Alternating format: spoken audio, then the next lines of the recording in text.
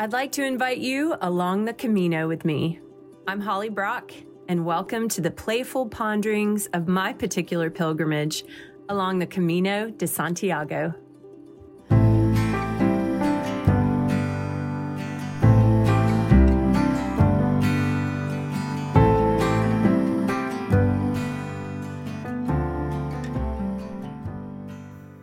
Sensation Delicious is about feet, but of course not just about feet. And I'll quote something I said in the intro of this podcast. It is the motion of the ordinary that creates the sublime. It is the practical that gives the significant a stage. I think Jesus knew this as he walked the earth, and especially as he washed his disciples' feet. Food for thought. And now, Sensation Delicious.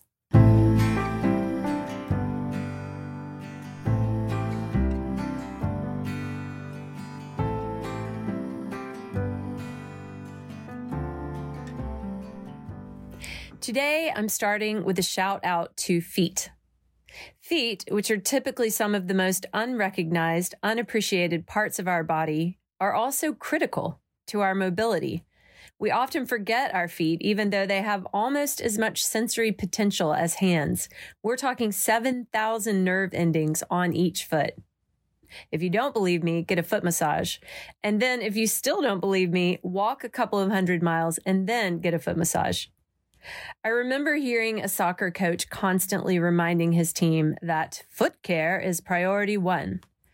This is true as well if you are a pilgrim along the Camino de Santiago. You can endure these weeks of walking with any number of aches or issues, but if you continue walking with a blister on your foot, you are playing with fire. Our feet are critical in this journey. Even now, I realize I'm forgetting my feet, which have been faithfully trotting on while I pontificate about them. Through these big boots, I named Martha and Mary, and through these stupendous Sockwell socks, I come back to these amazing feet, which are supporting the 140 pounds of my body and transporting me 500 miles across northern Spain. For a little while along the way, I commit to an intentionality of every step. I look at the ground just before me, pick a spot with my eyes, and step exactly there. It's nothing short of moving meditation. I learned to do this simple exercise while being trained in a movement technique called Nia. Often during class, the instructor would call out, "Sense your feet, sense your fingertips, sense your shoulders." And my favorite was when Carlos, one of the founders of Nia, would say, "It's sensation delicious." I can hear him now. It's a phrase to cue us to connect with the sensations in our bodies. Awareness like this, when all of our faculties are focused together, can have a powerful impact in us because it essentially operates like a magnet, bringing parts of us together. We tend to shatter and scatter to some degree in response to life experiences, but it is this fundamental state of reintegration that we long for. These moments remind us that we were designed to be whole creatures. Shout out to Nia for spreading this good news.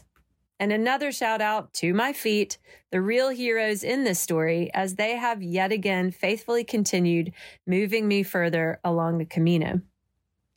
The key to the sensation delicious cue is to bring our attention to the sensation in our bodies, which leads to the deliciousness of becoming fully present. The gift is to have an experience of being fully where you actually are. What you find there and remember there is the simple joy of being. If I allow myself the chance to enjoy what is actually there in the present moment, everything settles down and actually becomes very simple. And possibly exactly because it is so simple, it can become full of joy. Try it. Nia says it beautifully that joy is a birthright, that by virtue of being alive, we have been given this joy. And I believe God means it too.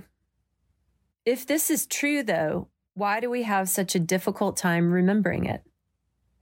Mark Batterson coined the phrase inattentional blindness, the state we are in where we fail to notice something in our field of vision because we are giving attention to something else. It begs the question, what are we giving our attention to? What are we attending to that makes us forget some of this really good stuff? Consider this scenario. What if we have all, with our own Eve and Adam-like volition, chosen autonomy and separation from God? And what if creation, including us, was designed to be in communion with God and each other? A willful pulling away immediately leaves us vulnerable and exposed, and we become fearful. Fear, as we all know, puts us in states like fight, flight, or freeze, which then demand our attention and even become the lens through which we interpret things. It distracts us so thoroughly that we begin to forget that the earth and even ourselves are different out from under this tyranny of fear. And if we are so distracted by our fear that we forget this truth, then we feed the fear exactly because we have forgotten. It's a terrible cycle of dis-ease. We are in a state of chronic inflammation from the first injury. But Jesus said the kingdom is near and here. Jesus came as the way, the truth, and the life to remind us and show us the way to God's original hope for creation out of his great love. That the original intent was for us to be present with him, where we enjoy him and each other. We are in a cycle of inattentional blindness, where right near and here we could find this kingdom of God, but miss it because we remain in fear and forgetfulness. We forget that God created this whole amazing creation out of abundant love, so we see it as full of threat and scarcity. We forget that debts we have created have been paid and all trespasses forgiven, so we keep our heads down and keep trying to accomplish that ourselves. We forget to even wonder if God hoped this world would be a place of creativity and community, so we engage with life and each other more out of striving and competition. We forget that God says he adores us and longs for us to enjoy him and each other, so we keep ourselves very serious and take ourselves very seriously. We forget that even the very real suffering inherent in life has the potential to bring us back to the present moment and therefore to the real comfort of God. So we suffer in a hopeless way. We forget Jesus has come to set us free, so we keep ourselves enslaved. We force our experience of life to remain scattered and heavy by our inattentional blindness to the wholeness and light that Jesus has brought. We forget to remember. When we remember, though, we give ourselves the chance to see the world as filled with abundant love. Not the sappy, life is easy and there's no struggle kind of love, but love that says, I'm willing to walk with you through anything and show you the way home kind of love. Don't get me wrong, for all my belief in that what I'm saying is true, it's a struggle to remember this truth. We default into fear when we forget. Yet ponder the incredible invitation that every present moment is to come back to remembering the living and loving that God is. Even moments of pain, because what is bringing me back to this present moment is me stubbing my toe. As I was remembering these wonders, I was forgetting to remember that I was walking on a rocky path on the earth. In the famous words of Ani DiFranco, if I look down, I miss all the good stuff. And if I look up, I just trip over things. So as a follower of Jesus, I know that the real gift in this simple joy of being is that it's where I find him, who waits for me there always. I have come to see that this sensation-delicious practice can bring me back to Jesus. It creates the space for me to remember, and what I remember is that he is always there. If I focus on the sensation of wiggling my toes, I remember I am like a child loved by her Father in heaven. If I focus on really feeling my breath coming in and out of my lungs, I can remember that he wanted to create me and gave me the breath of life, me. If I focus on the sensation of rubbing my hands together, it helps me remember that God is ready and able to carry my burdens. And when I focus on the beating of my heart, I know that he is closer than a brother. Now that's some sensation deliciousness.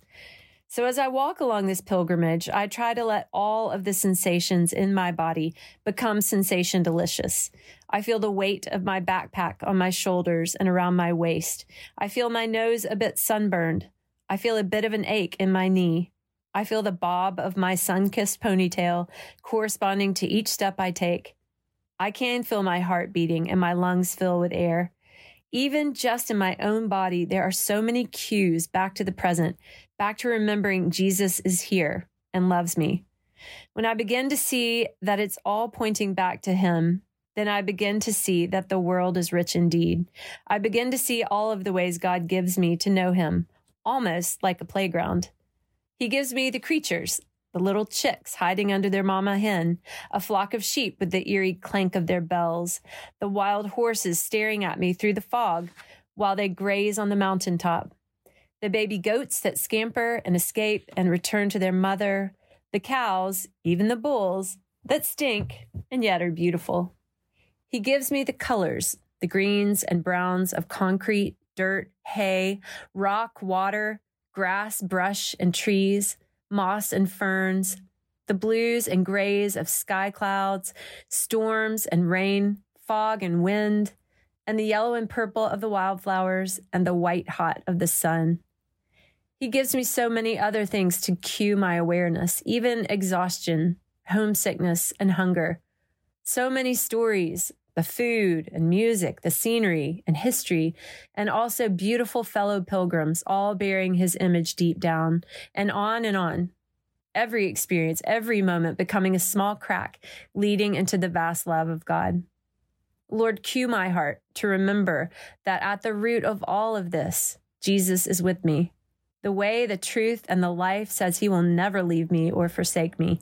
Jesus walks with me here on the Camino and always. I remember and am set free from fear. Thank you, God. That is sensation delicious indeed. And thank you for my faithful feet, the real sermon in shoes.